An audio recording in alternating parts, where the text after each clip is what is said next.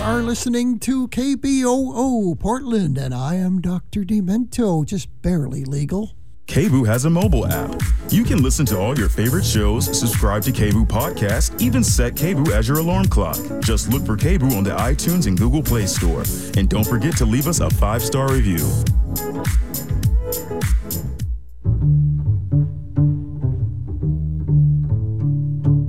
You are listening to KBOO Portland Community Radio for the Northwest.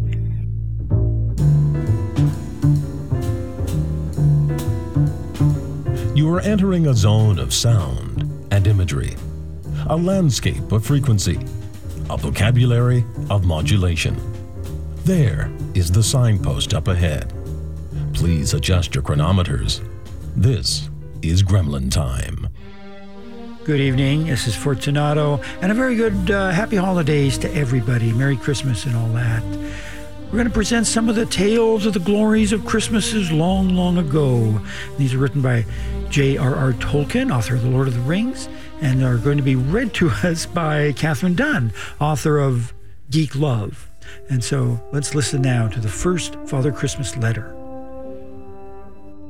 To the children of J.R.R. Tolkien, the interest and importance of Father Christmas extended beyond his filling of their stockings on Christmas Eve, for he wrote a letter to them every year, in which he described in words and pictures his house and his friends, and the events, hilarious or alarming, at the North Pole.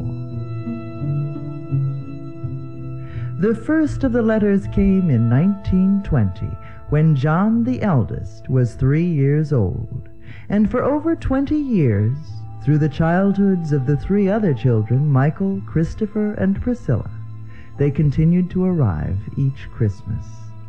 Sometimes the envelopes, dusted with snow and bearing polar postage stamps, were found in the house on the morning after his visit. Sometimes the postman brought them, and letters that the children wrote themselves vanished from the fireplace when no one was about. As time went on, Father Christmas's household became larger, and whereas at first little is heard of anyone else except the North Polar Bear, later on there appear snow elves, red gnomes, snowmen, cave bears, and the polar bear's nephews, Paksu and Valkotuka, who came on a visit and never went away. But the polar bear remained Father Christmas' chief assistant, and the chief cause of the disasters that led to muddles and deficiencies in the Christmas stockings. And sometimes he wrote on the letters his comments in angular capitals. Eventually, Father Christmas took on as his secretary an elf named Ilberet.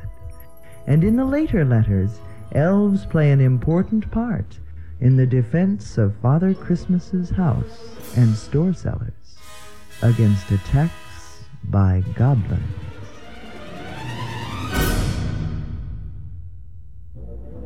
(1925). I am dreadfully busy this year. It makes my hand more shaky than ever when I think of it. And I'm not very rich. In fact, awful things have been happening, and some of the presents have got spoilt, and I haven't got the North Polar Bear to help me, and I have had to move house just before Christmas. So you can imagine what a state everything is in, and you will see why I have a new address. It all happened like this. One very windy day last November, my hood blew off and went and stuck on the top of the North Pole. I told him not to, but the North Polar Bear climbed up to the thin top to get it down. And he did.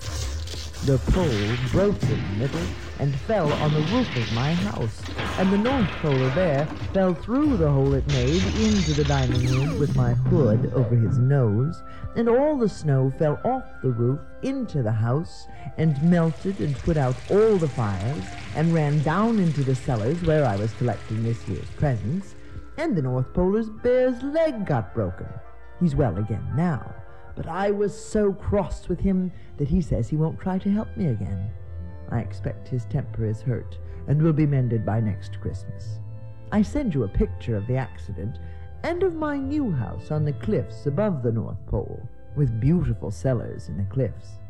If John can't read my old shaky writing, after all, I'm 1925 years old, he must get his father to. When is Michael going to learn to read and write? Lots of love to you both, and Christopher, whose name is rather like mine. 1930. I have enjoyed all your letters. I hope you will like your stockings this year. I tried to find what you asked for, but the stores have been in rather a muddle. You see, the polar bear has been ill. He had whooping cough first of all. I could not let him help with the packing and sorting, which begins in November, because it would be simply awful if any of my children caught polar bear whooping cough and barked like bears on Boxing Day. So I had to do everything myself in the preparations. Of course, Polar Bear has done his best. He cleaned up and mended my sleigh and looked after the reindeer while I was busy. That is how the really bad accident happened. Early this month, we had a most awful snowstorm, nearly 6 feet of snow, followed by an awful thaw. The poor polar bear went out to the reindeer stables and got lost and nearly buried. I did not miss him or go to look at him for a long while. His chest was not well yet from the whooping cough, so this made him frightfully ill, and he was in bed until 3 days ago. Everything has gone wrong, and there has been no one to look after my messengers properly. Aren't you glad the polar bear is better? We had a party of snowboys who are the sons of the snowmen, which are the only sort of people that live near. Not, of course, men made of snow, though my gardener, who is the oldest of all the snowmen, sometimes draws a picture of a made snowman instead of writing his name. And there were polar cubs on Saturday at the party as soon as Polar Bear felt well enough. He didn't eat much tea, but when the big cracker went off after, he threw away his blanket and leaped in the air and has been well ever since. The top picture shows Polar Bear telling a story after all the things had been cleared away. The little pictures show me finding Polar Bear in the snow, and Polar Bear sitting with his feet in hot mustard and water to stop him shivering. But it didn't, and he sneezed so terribly he blew 5 candles out. Still, he's all right now. I know, because he's been at his tricks again, quarreling with the snowman and pushing him through the roof of his snow house, and packing lumps of ice instead of presents in naughty children's parcels. That might be a good idea, only he never told me, and some of them with ice were put in warm storerooms and melted all over the good children's presents. Well, my dears, there's lots more I should like to say about my green brother and my father, old grandfather Yule, and why we were both called Nicholas after the saint, whose day is December 6th, who used to give secret presents, sometimes throwing purses of money through the window. But I must hurry away. I am late already, and I'm afraid you may not get this in time. 1931. Here is my latest portrait, Father Christmas Packing, 1931. If you find that not many of the things you asked for have come, and not perhaps quite so many as sometimes, remember that this Christmas, all over the world, there are a terrible number of poor and starving people. I, and also my green brother, have had to do some collecting of food and clothes and toys too, for the children whose fathers and mothers cannot give them anything.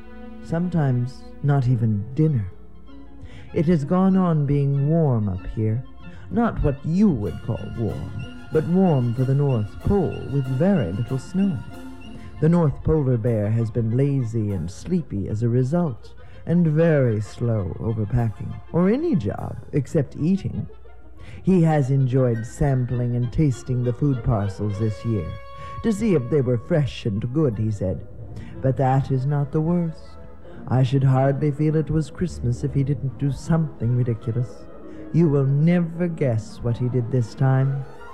I sent him down into one of my cellars, The cracker hole, we call it, where I keep thousands of boxes of firecrackers. You would like to see them, rows upon rows, all with their lids off to show the kinds of colors. Well, I wanted 20 boxes, and I was busy sorting soldiers and farm things, so I sent him. And he was so lazy, he took snowboys, who aren't allowed down there, to help him. They started pulling crackers out of boxes, and he tried to box them, the boys' ears I mean, and they dodged, and he fell over, and he let his candle fall right, poof, into my firework crackers and boxes of sparklers. I could hear the noise and smell the smell in the hall, and when I rushed down, I saw nothing but smoke and fizzing stars, and old Polar Bear rolling over on the floor with sparks sizzling in his coat. He has quite a bare patch burnt on his back. The snowboys roared with laughter, and then ran away. They said it was a splendid sight, but they won't come to my party on St. Stephen's Day. They've had more than their share already. This is all drawn by the North Polar Bear. Don't you think he's getting quite better? But the green ink is mine, and he didn't ask to borrow. 2 of the Polar Bear's nephews have been staying here for some time. Paksu and Valkotuka. Fat and white hair, they say it means. They are fat-tummied polar cubs, and they're very funny, boxing one another and rolling about. But another time I shall have them on Boxing Day, and not just at packing time. I fell over them 14 times a day last week, and Valkotuka swallowed a ball of red string, thinking it was cake, and he got it all wound up inside and had a tangled cough. He couldn't sleep at night, but I thought it rather served him right for putting holly in my bed. It was the same cub that poured all the black ink yesterday into the fire to make night. It did, and a very smelly, smoky one.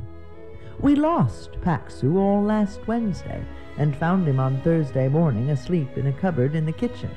He had eaten 2 whole puddings raw. They seemed to be growing up just like their uncle.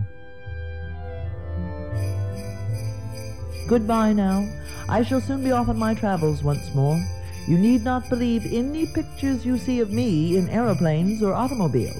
I cannot drive one, and I don't want to, and they are too slow anyway, not to mention the smell.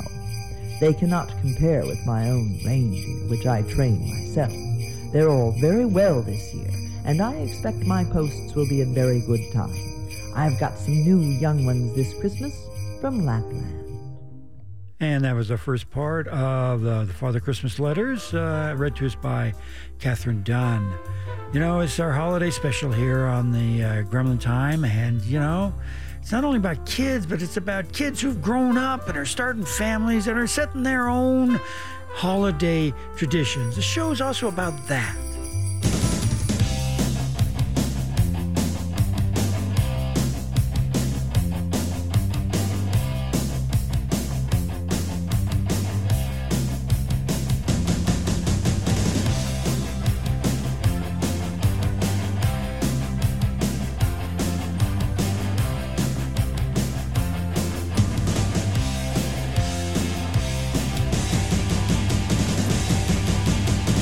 We're a sin.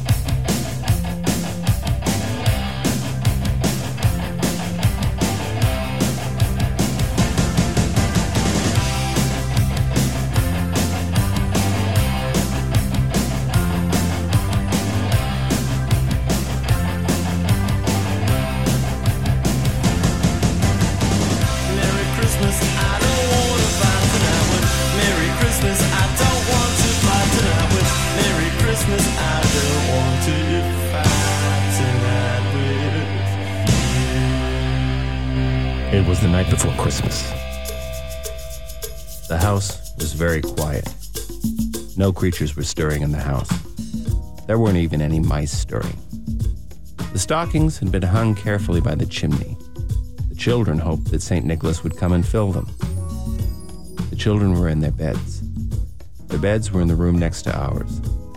Mama and I were in our beds. Mama wore a kerchief. I had my cap on. I could hear the children moving. We didn't move. We wanted the children to think we were asleep. "Father," the children said. There was no answer. "He's there all right," they thought. "Father," they said, and banged on their beds. "What do you want?" I asked. "We have visions of sugar plums," the children said. "Go to sleep," said Mama. "We can't sleep," said the children. They stopped talking, but I could hear them moving. They made sounds. "Can you sleep?" asked the children. "No," I said. "You ought to sleep." "I know, I ought to sleep." "Can we have some sugar plums?" "You can't have any sugar plums," said Mama. "We just asked you." There was a long silence. I could hear the children moving again. "Is St. Nicholas asleep?" asked the children. "No," Mama said. "Be quiet."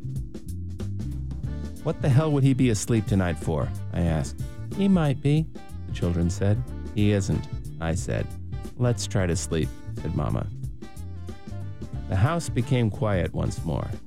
I could hear the rustling noises the children made when they moved in their beds. Out on the lawn, a clatter arose. I got out of bed and went to the window. I opened the shutters, then I threw up the sash. The moon shone on the snow. The moon gave the luster of midday to objects in the snow. There was a miniature sleigh in the snow and 8 tiny reindeer. A little man was driving them. He was lively and quick. He whistled and shouted at the reindeer and called them by their names. Their names were Dasher, Dancer, Prancer, Vixen, Comet, Cupid, Donder, and Blitzen. He told them to dash away to the top of the porch, and then he told them to dash away to the top of the wall. They did. The sleigh was full of toys. "Who is it?" Mama asked. "Some guy," I said. "A little guy." I pulled my head in out of the window and listened. I heard the reindeer on the roof. I could hear their hoofs pawing and prancing on the roof.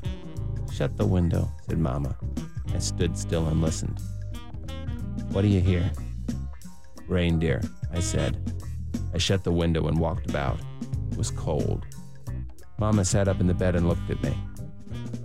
"How would they get to the roof?" Mama asked. "They fly." "Get into bed. You'll catch cold." Mama lay down in bed. I didn't get into bed. I kept walking around. "What do you mean they fly?" asked Mama. "Just fly is all." Mama turned away toward the wall. She didn't say anything. I went out into the room where the chimney was. The little man came down the chimney and stepped into the room. He was dressed all in fur. His clothes were covered with ashes and soot from the chimney. On his back was a pack like a peddler's pack. There were toys in it. His cheek and nose were red, and he had dimples. His eyes twinkled. His mouth was little, like a bow, and his beard was very white. Between his teeth was a stumpy pipe. Smoke from the pipe encircled his head in a wreath. He laughed, and his belly shook. It shook like a bowl of red jelly. I laughed. He winked his eye, and then he gave a twist to his head. He didn't say anything. He turned to the chimney and filled the stockings and turned away from the chimney. Laying his finger aside his nose, he gave a nod. Then he went up the chimney. I went to the chimney and looked up. I saw him get into his sleigh. He whistled at his team, and the team flew away. The team flew as lightly as thistledown. The driver called out, "Merry Christmas and good night." I went back to bed. "What was it?" asked Mama. "St. Nicholas?" She smiled. "Yeah," I said. She sighed and turned in the bed. "I saw him," I said. "Sure. I did see him." "Sure you saw him." She turned farther toward the wall. "Father," said the children. "There you go," Mama said. "You and your flying reindeer." "Go to sleep," I said. "Can we see St. Nicholas when he comes?" the children asked. "You got to be asleep," I said. You got to be asleep when he comes. You can't see him unless you're unconscious. Father knows, Mama said. I pulled the covers up over my mouth. It was warm under the covers. As I went to sleep, I wondered if Mama was right. And though it may sound like the poem A Visit from St. Nick by Clement Clarke Moore, that was actually a piece by James Thurber intending to parody the writing style of Ernest Hemingway. But I think listening to it now, it kind of comes off as a nice sort of postmodern story. And that was read by David Chelsea. And we also had the Ramones back there with a nice little Christmas song. Now we're going to get on back to the Father Christmas Letters by J.R.R. Tolkien and read to us by Catherine Dunn. 1932. There have been lots of adventures you will want to hear about. It all began with the funny noises underground, which started in the summer and got worse and worse. I was afraid an earthquake might happen. The North Polar Bear says he suspected what was wrong from the beginning. I only wish he had said something to me. And anyway, it can't be quite true, as he was fast asleep when it began, and did not wake up till about Michael's birthday. However, he went off for a walk one day at the end of November, I think, and never came back. About a fortnight ago, I began to be worried, for after all, the dear old thing is really a lot of help in spite of accidents, and he's very amusing. One Friday evening, December 9th, there was a bumping at the front door and a snuffling. I thought he had come back and lost his key, as he's done before. But when I opened the door, there was another very old bear there. A very fat and funny-shaped one. Actually, it was the eldest of the few remaining cave bears. I had not seen him for centuries. "Do you want your North Polar Bear?" he said. "If you do, you had better come and get him." It turned out he was lost in the caves belonging to Cave Bear, not far from the ruins of my old house. He says he found a hole in the side of a hill and went inside because it was snowing. He slipped down a long slope, and lots of rock fell after him, and he found he could not climb up or get out again. But almost at once he smelled a goblin, and became interested, and started to explore. Not very wise, for of course goblins can't hurt him, but their caves are very dangerous. Naturally, he soon got quite lost, and the goblins shut off all their lights and made queer noises and false echoes. Goblins are to us very much what rats are to you, only worse, because they are very clever, and only better because they are in these parts very few. We thought there were none left. Long ago we had great trouble with them. That was about 1453, I believe. But we got the help of the gnomes, who are their greatest enemies, and cleared them out. Anyway, there was poor old Polar Bear, lost in the dark all among them, and alone until he met Cave Bear, who lives there.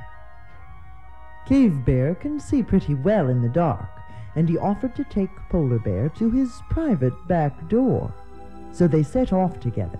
But the goblins were very excited and angry, for Polar Bear had boxed one or two flat that came and poked him in the dark, and had said some very nasty things to them all, and they enticed him away by imitating Cave Bear's voice, which of course they know very well. So Polar Bear got into a frightful dark part, all full of different passages, and he lost Cave Bear, and Cave Bear lost him. "Light is what we need," said Cave Bear to me. So I got some of my special sparkling torches, which I sometimes use in my deepest cellars, and we set off that night. The caves are wonderful. I knew they were there, but not how many or how big they were. Of course, the goblins went off into the deepest holes and corners, and we soon found Polar Bear. He was getting quite long and thin with hunger, as he'd been in the caves about a fortnight. He said, "I should soon have been able to squeeze through a goblin crack." Polar Bear himself was astonished when I brought light, but the most remarkable thing is that the walls of these caves are all covered with pictures cut into the rock or painted on in red and brown and black. Some of them are very good, mostly of animals, and some are queer and bad, and there are many strange marks, signs, and scribbles, some of which have a nasty look, and I'm sure have something to do with black magic. Cave Bear says these caves belong to him, and have belonged to him or his family since the days of his great multiplied by 10 grandfather. And the bears first had the idea of decorating the walls, and used to scratch pictures on them in soft parts. It was useful for sharpening the claws. Then men came along. Imagine it. Cave Bear said there were lots about at one time, long ago, when the North Pole was somewhere else. But that was long before my time, and I have never heard old Grandfather Yule mention it, so I don't know if he's talking nonsense or not. Many of the pictures were done by these cavemen, the best ones especially, the big ones, almost life-size, of animals, some of which have since disappeared. There are dragons, and quite a lot of mammoths. Men also put some of the black marks and pictures there, but the goblins have scribbled all over the place. They can't draw well, and anyway, they like nasty, odd shapes best. I have copied a whole page from the wall of the chief central cave. It is not perhaps quite as well drawn as the originals, which are very much larger, except the goblin parts, which are easy. At the bottom of the page you will see a whole row of goblin pictures. They must be very old, because the goblin figures are sitting on drazels, a very queer sort of dwarf dachshund horse creature they used to use, but they've died out long ago. I believe the red gnomes finished them off somewhere about Edward IV's time. You will see some more on the pillar in my picture of the caves. Doesn't the hairy rhinoceros look wicked? There's also a nasty look in the mammoth's eyes. You'll also see an ox, a stag, a boar, a cave bear, portrait of our cave bear's 71st ancestor, he says, and some other kinds of polarish, but not quite, polar bear. North Polar Bear would like to believe it is a portrait of one of his ancestors. Just under the bears you can see what is the best a goblin can do at drawing a reindeer. But when I rescued Polar Bear, we hadn't finished the adventures. At the beginning of last week, we went into the cellars to get up stuff for England. I said to Polar Bear, somebody has been disarranging things here. Paksu and Valkotuka, I expect, he said. But it wasn't. Then last Saturday we went down and found nearly everything had disappeared out of the main cellar. Imagine my state of mind. Nothing to send to anybody, and too little time to get or make enough new presents. Polar Bear said, I smell goblins strong. Eventually we found a large hole, but not big enough for us, leading to a tunnel behind some packing cases in the west cellar. As you will expect, we rushed off to find Cave Bear, and we went back to the caves. We soon understood the queer noises. It was plain the goblins long ago had burrowed a tunnel from the caves to my old home, which was not so far from the end of their hills, and had stolen a good many things. We found some things more than 100 years old, even a few parcels still addressed to your great-great-grandpeople. But they had been very clever, and not too greedy, and I had not found out. Ever since I moved, they must have been busy borrowing all the way to my cliff, boring, banging, and blasting as quietly as they could. At last they had reached my new cellars with their tunnel, and the sight of all the toys together was too much for them. They took all they could. I dare say they were also still angry with the Polar Bear, and also they thought we couldn't get at them. But I sent my patent green luminous smoke down the tunnel, and the Polar Bear blew and blew it with our enormous kitchen bellows. They simply shrieked and rushed out the other cave end. But there were red gnomes there. I had specially sent for them. A few of the real old families are still in Norway.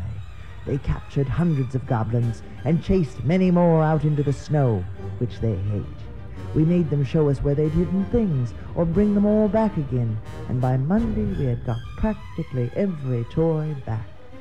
The gnomes are still dealing with the goblins, and promise there won't be one left by New Year. But I'm not so sure. They will crop up again in a century or so, I expect.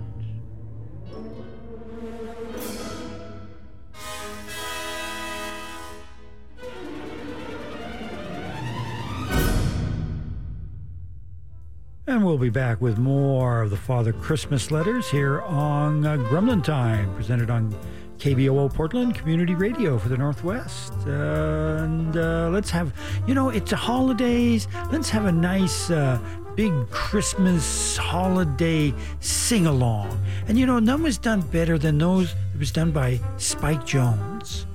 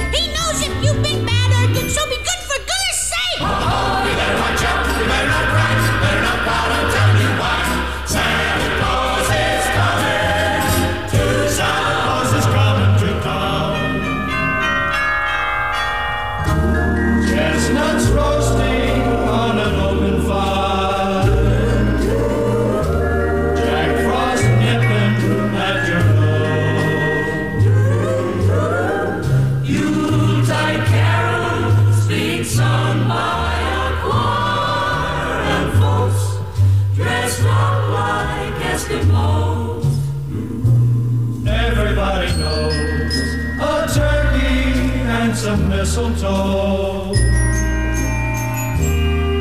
help to make the season bright. Tiny tots with their eyes all aglow will find it hard to sleep tonight. They know that Santa's on his way. He's loaded lots of toys and goodies on his sleigh. And every mother's child is gonna smile to see if reindeer really know how to fly. And so I'm offering this simple phrase to kids from 1 to 92. Although it's been said many times, many ways, Merry Christmas, Merry Christmas to you.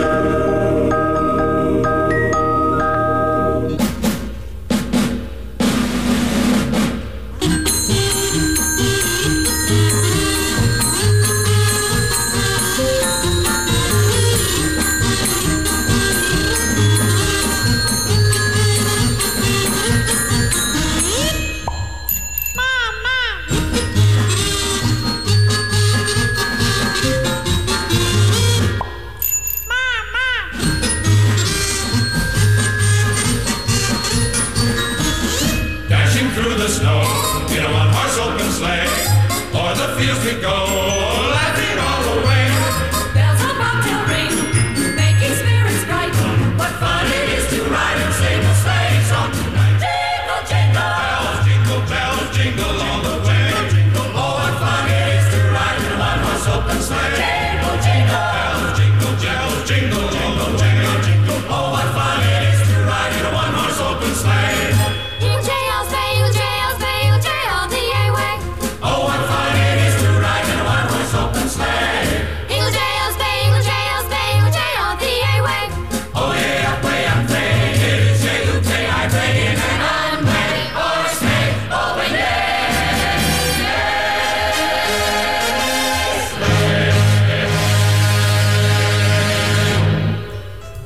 Spike Jones and the kids there with practically every Christmas song there was, or at least the most popular ones. Jingle Bells, Santa Claus Coming to Town. Well, you listen to Gremlin Time. It's now back to the Father Christmas letters. 1934. Very little news. After the frightful business of last year, there has not been even a smell of goblin for 200 miles round. But, as I said it would, it took us far into the summer to repair all the damage, and we lost a lot of sleep and rest. When November came round, we did not feel like getting to work, and we were rather slow, and so we've been rushed at the end. Also, it's been unusually warm for the North Pole, and Polar Bear still keeps on yawning. Paksu and Valkotuka have been here a long while. They've grown a good deal, but they still get up to frightful mischief in between times of trying to help. This year, they stole my paints and painted scrawls on the white walls of the cellars. They ate all the mincemeat out of the pies made ready for Christmas. Only yesterday they went and unpacked half the parcels to find railway things to play with. They don't get on with the cave cubs somehow. Several of these have arrived today and are staying here a few nights with old Cave Bear, who is their uncle, granduncle, or grandfather, great-uncle. Paksu's always kicking them because they squeak and grunt so funnily. Polar Bear has to box him often, and a box from Polar Bear is no joke. As there are no goblins about, and as there is no wind, and so far much less snow than usual, we are going to have a great Boxing Day party ourselves, out of doors.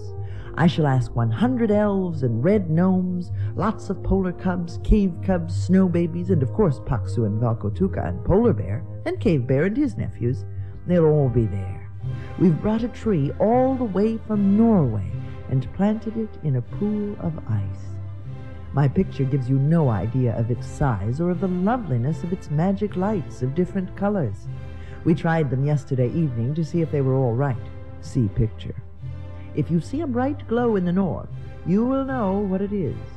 The tree-ish things behind in the picture are snow plants and piled masses of snow made into ornamental shapes. They are purple and black because of darkness and shadow. The colored things in front are a special edging to the ice pool, and it is made of real colored frosting. Paksu and Valkotuka are already nibbling at it, though they should not till the party. 1935. No ink this year, and no water, so no painted pictures. Also very cold hands, so very wobbly writing. This year it is frightfully cold. Snow, snow, snow, snow, snow, and ice. We have been simply buried. Messengers have got lost and found themselves in Nova Scotia, if you know where that is, instead of in Scotland, and Polar Bear could not get home. This is a picture of my house about a week ago, before we got the reindeer sheds dug out. You can see the tunnel we had to make to the front door. There are only 3 windows upstairs shining through holes, but you can see steam where the snow is melting off the dome and roof. Even Polar Bear had to wear a sheepskin coat and red gloves for his paws. I have had to have a lot of red elves to help me. They're very nice and great fun, but although they're very quick, they don't get on fast, for they turn everything into a game, even digging snow. Polar Bear says that we've not seen the last of the goblins. In spite of the battles in 1933, they won't dare to come into my land yet. But, for some reason, they are breeding again and multiplying all over the world. Quite a nasty outbreak. But there are not so many in England, he says. I expect I shall have trouble with them soon. I have given my elves some new magic sparkler spears that will scare them out of their wits. 1936. I am sorry I cannot send you a long letter to thank you for yours, but I am sending you a picture which will explain a good deal. I do hope you will like what I am bringing, and will forgive any mistakes, and I hope nothing will still be wet. I'm still so shaky and upset. I'm getting one of my elves to write a bit more about things.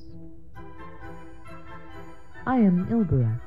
A lot of us, red and green elves, have gone to live permanently at Cliff House and be trained in the packing business. It was Polar Bear's idea.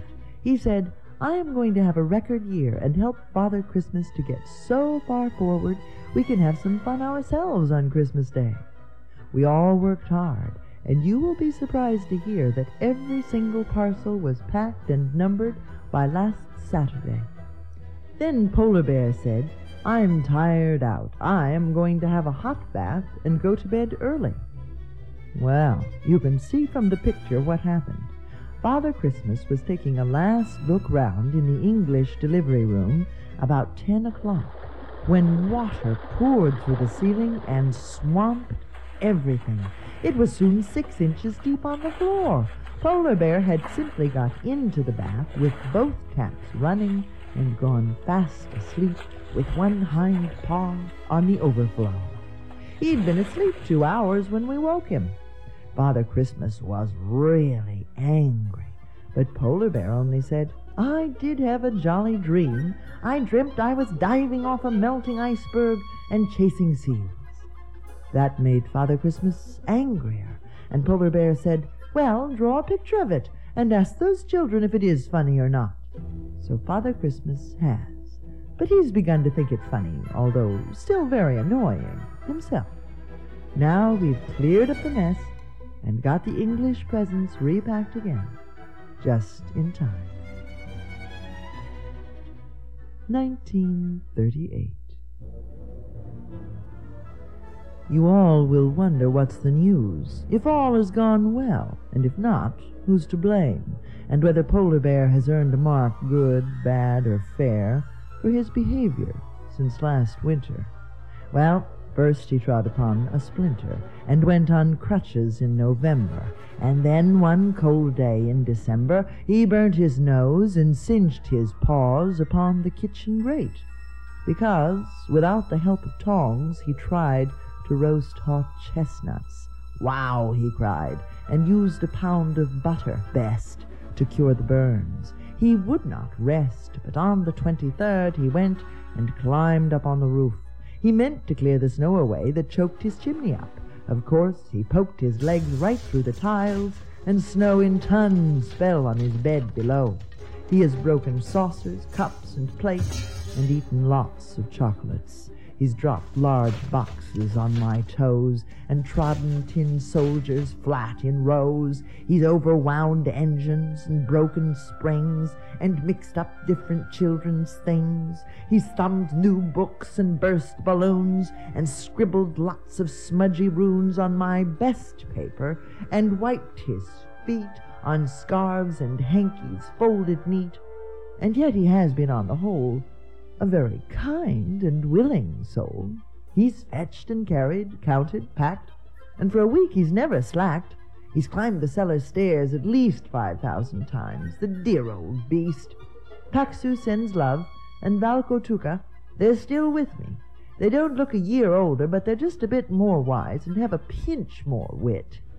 The goblins, you'll be glad to hear, have not been seen at all this year, not near the pole. But I am told they're moving south and getting bold and coming back to many lands and making with their wicked hands new mines and caves. But do not fear, they'll hide away when I appear. A Christmas Day Postscript by Ilberath. Now Christmas Day has come round again, and poor Polar Bear has got a bad pain. They say he swallowed a couple of pounds of nuts without cracking the shells. It sounds a polarish sort of thing to do.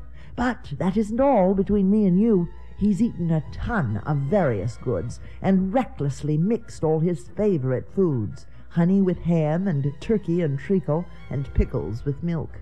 I think that a week will be needed to put the old bear on his feet. And I mustn't forget his particular treat, plum pudding with sausages and Turkish delight covered with cream, and devoured at a bite. And after this dish he stood on his head. It's rather a wonder the poor fellow's not dead. But the bear says, "Absolute rot. I have not got a pain in my pot. I do not eat turkey or meat. I stick to the sweet, which is why, as all know, I am so sweet myself, you Finnis elf. Goodbye." You know my friends too well to think, although they're rather rude with ink, that there are really quarrels here. We've had a very jolly year, except for Polar's rusty nail. But now this rhyme must catch the mail. A special messenger must go in spite of thickly falling snow, or else this won't get down to you on Christmas Day. It's 2:30. We've quite a ton of crackers still to pull and glasses still to fill. Our love to you on this Noel. Until the next one, fare you well. Oh, it's a great white north, and it's snowing because it's Christmas time. Hey, Hoser. What? Here's a quiz. Quiz for Doug. Okay, I have my thinking toque on. Yeah, right. What are the 12 days of Christmas? Because figure it out, right? Christmas is when? The 25th. Right, and what's the 24th? Christmas Eve, right? So That's two. And then what's after that? Boxing Wrestling Day. No. Boxing Day, yeah. That's 3. I know. Then what's after that? Nothing. New Year's. 4. And what's New Year's Eve? 5. Okay. Where do you get 12? There's 2 Saturdays and Sundays in there. That's 4. That's 9. And 3 other days, which I believe are the mystery days. Okay, now, this is our Christmas song, in case you don't know what to get somebody for Christmas. There's lots of ideas in here, so listen and don't get stuck. Okay. By the way, that's me on the organ. Oh, jeez. You start. Okay. On the first day of Christmas, my true love gave to me a beer. On the second day of Christmas, my true love gave to me 2 turtlenecks and a beer. Okay, good. On the third day of Christmas, my true love gave to me 3 French toasts, 2 turtlenecks and a beer. Okay, that should be more there, right? Where? Go. 4th day of Christmas, my true love gave to me 4 pounds of back bacon, 3 French toasts, 2 turtlenecks, and a beer in a tree. See, you need more. On the 5th day of Christmas, my true love gave to me 5 golden toques, 4 pounds of back bacon, 3 French toasts, 2 turtlenecks, and a beer in a tree. Okay, on the 6th, to go. Christmas, my true love gave to me 6 packs of 2-4, 5 golden toques, 4 pounds of back 3 bacon, French toasts, 2 turtlenecks, and a beer in a tree. Okay. On the 7th day of Christmas, my true love gave to me 7 packs of smoke, 6 packs of 2-4, 5 golden toques, 4 pounds of back bacon, 3 French toasts, 2 turtlenecks, and a beer in a tree. I keep forgetting. This should just be the 2 days of Christmas. It's too hard for us. Go, Hoser. 8th day of Christmas, true love gave to me 8 comic books, 7 packs of smoke, 6 packs of 2-4-5.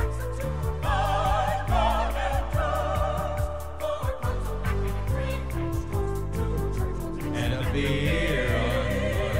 Yeah, that beer is empty. Okay, date 12. Good day, and welcome to day 12. Yeah.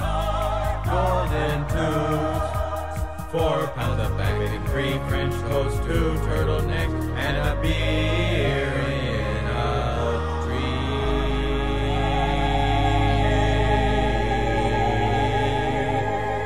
Where did you learn to do that? Albums. So, like, that's our song. Merry Christmas. Merry Christmas. And good day. Good day, everybody. Happy New Year, too.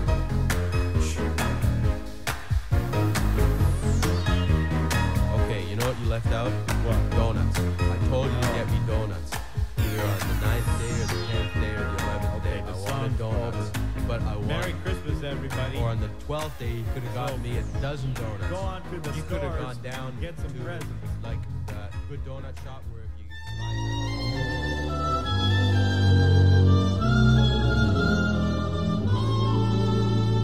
Jingle bells are jingling, the streets are white with snow. The happy crowds are mingling, but there's no one that I know. I'm sure that you'll forgive me if I don't enthuse. I guess I've got the Christmas blues. I've done my window shopping, there's not a store I've missed. But what's the use of stopping when there's no one on your list? you'll know the way I'm feeling when you love and you lose. I guess I've got the Christmas blues. When somebody wants you, somebody needs you, Christmas is a joy of joy. But friends, when you're lonely, you'll find that it's only a thing for little girls and little boys. May all your days be merry, your seasons full of cheer. But till it's January, I'll just go and disappear. Oh, Santa may have brought you some stars for your shoes, but Santa only brought me the blues. Those brightly packaged, tinsel-covered Christmas blues.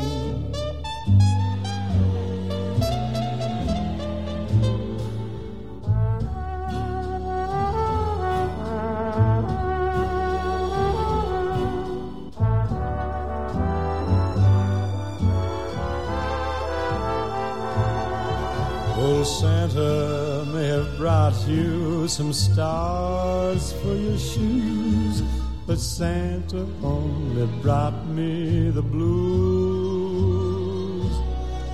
Those brightly packaged, tinsel-covered Christmas blues.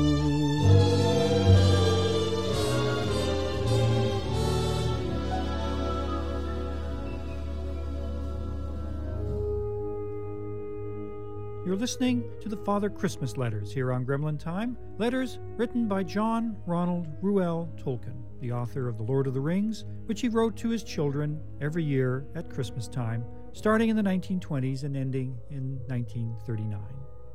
Before we hear our last letter, a little bit of background. In September of 1939, World War II started with the armies of Germany and the Soviet Union invading Poland. By October, Poland had fallen, and the Soviet army now turned its attention northward toward Finland, and the German army turned west, where it now faced the combined armies of France, Belgium, the Netherlands, and Great Britain. In 1940, Britain would start food rationing, and it would last for the next 15 years. Young men of eligible age, including those in the Tolkien family, were being called up for service in the armed forces. By the spring, Britain found herself standing alone in what would be called her finest hour.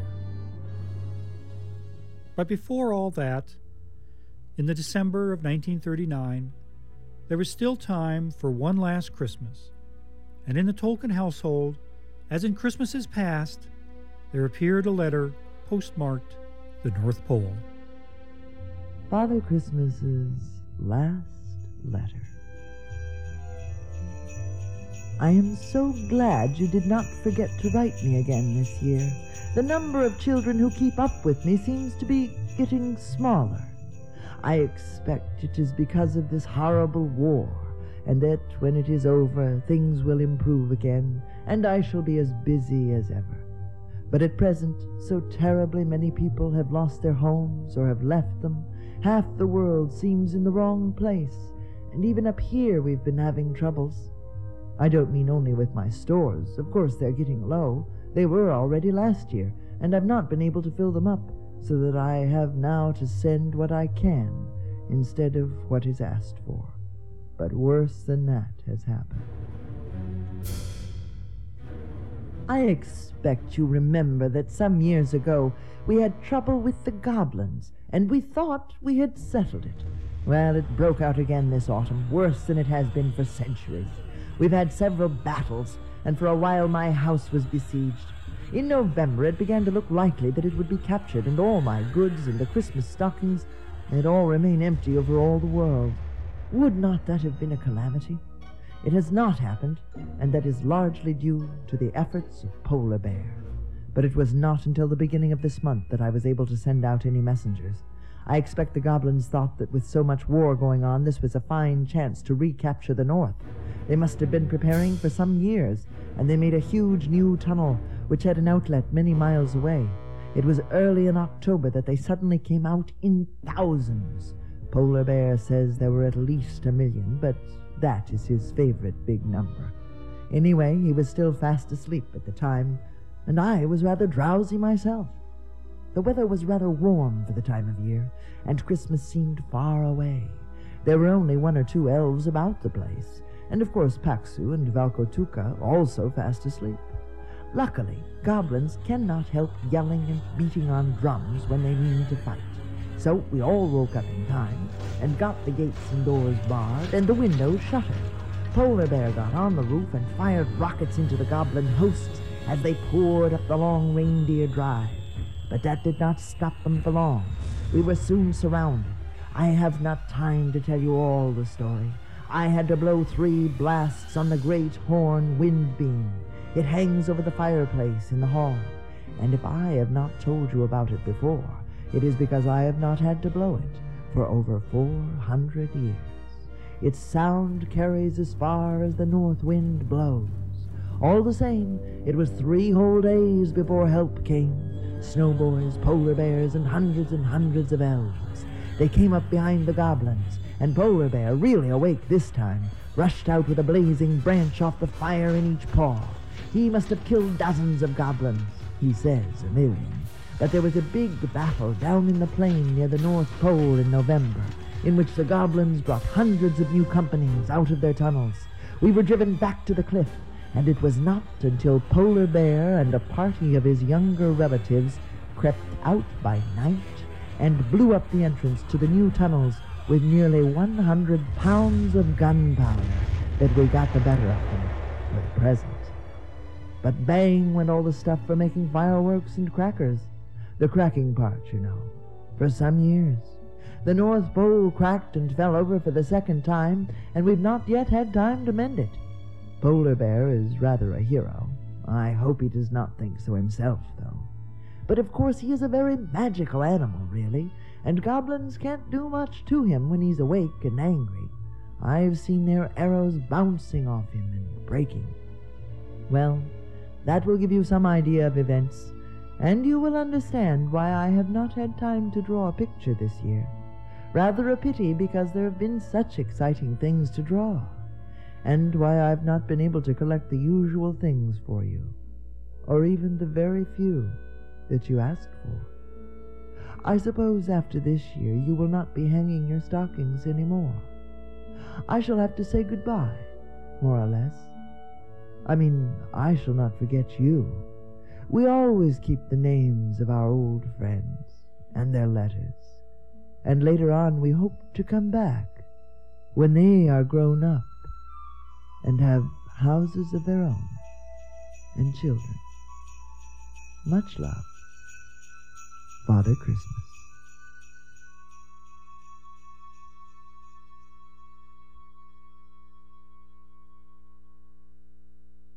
You've been listening to The Father Christmas Letters by J.R.R. Tolkien, written for his family back from the 1920s up to the start of World War II, and they were read to us by Catherine Dunn.